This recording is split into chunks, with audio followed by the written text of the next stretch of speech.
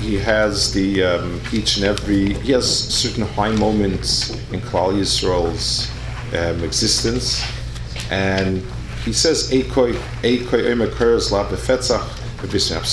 what happened to the HaKadosh Baruch Hu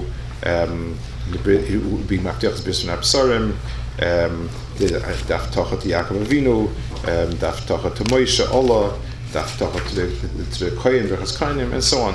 Each and every piece over here is telling you a high point of Klal Yisrael and what happened to it. There's one that seems an anomaly. It says, so the first one is Avraham Avinu's B'Snei Absarim. The second one is Ei Koi Gosh Kisel Oilar Tzesecha. Where is the Koi of Yitzchak Avinu, or Yaakov? It's in the Get. It's because Avraham said it, that when Avraham said Neilchat Koi Pito Beit V'Secha, he was able to convince the Na'arim that went with him to stay behind, and they went on to be marked themselves on the Har Moriah. That's the Eikoi Gosh Kiseh Lo'ila Tzesecha. So it's very strange. I mean, the other ones, almost all the other ones are Haftachas that HaKadosh Baruch Hu gave good to us. Avraham Avinu, the B'Snei Absarim, and the Kudim, and so on, and Moshe Rabbeinu's Pesud of Geula. Yitzchak Avinu's Akedah in itself, even if it was just picking the Akedah, would be something that is a strange a little bit, but okay, the Akedah, it's not a Haftach of Torah HaKadosh Baruch Hu, but it doesn't even focus on that. He says, where is the Koi? Ad Koi. They were able to convince the Na'arim to stay with them. What does that mean? I mean, what's the significance of it? They didn't want the Na'arim to tag along, so fine. So they could have told them to stick around. I mean, what's the significance of the saying Koi and letting them stay there? So I think a little bit of the Ha'omek a bit. The Akedah was something on a har, and it was the Har Moriah, and it was be'etzem a Maisa that was beyond this world. It's Yitzchak Avinu's din of after Kesem Eisim, being makriv of a son is a Maisa of Mesiras Nefesh beyond, and b'meila it's something which is not of this world. It's of a different world, and that became the essence of something like the Kodesh HaKadoshim, which is Einim and Arneim and Aminyan. It's something beyond this world, above this world.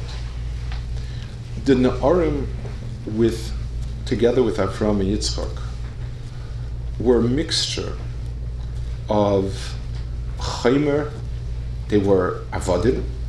They had the din of Arur, but they also were Avdei Avraham, and they were Yatzami Arur Lebaruch. They are the embodiment of something that straddled the world of Chaimer to something that was able to move a step beyond it. They also had a tfisa in the Akedah. The tfisa was called Koi, Neilchat Koi. You see be'erech where I'm going? The word Koi is spoke many times about it. It's indefinite, but it means sometimes we hear something, we're clueless about what we hear. And sometimes we hear something and we have the idea of it enough that I can have a handle on it, but without the details, without the specifics and so on.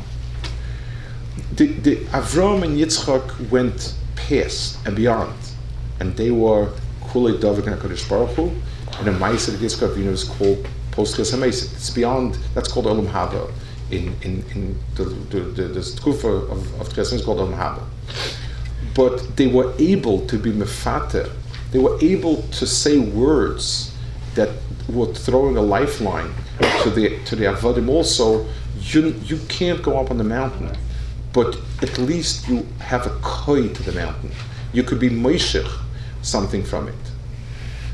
The Migdash, Beis HaMikdash forever, the Meile Beis HaMikdash was that within the Kodesh HaKadoshim, it was beyond. It was something that was above and beyond human grasp. But everybody had a kesher to it.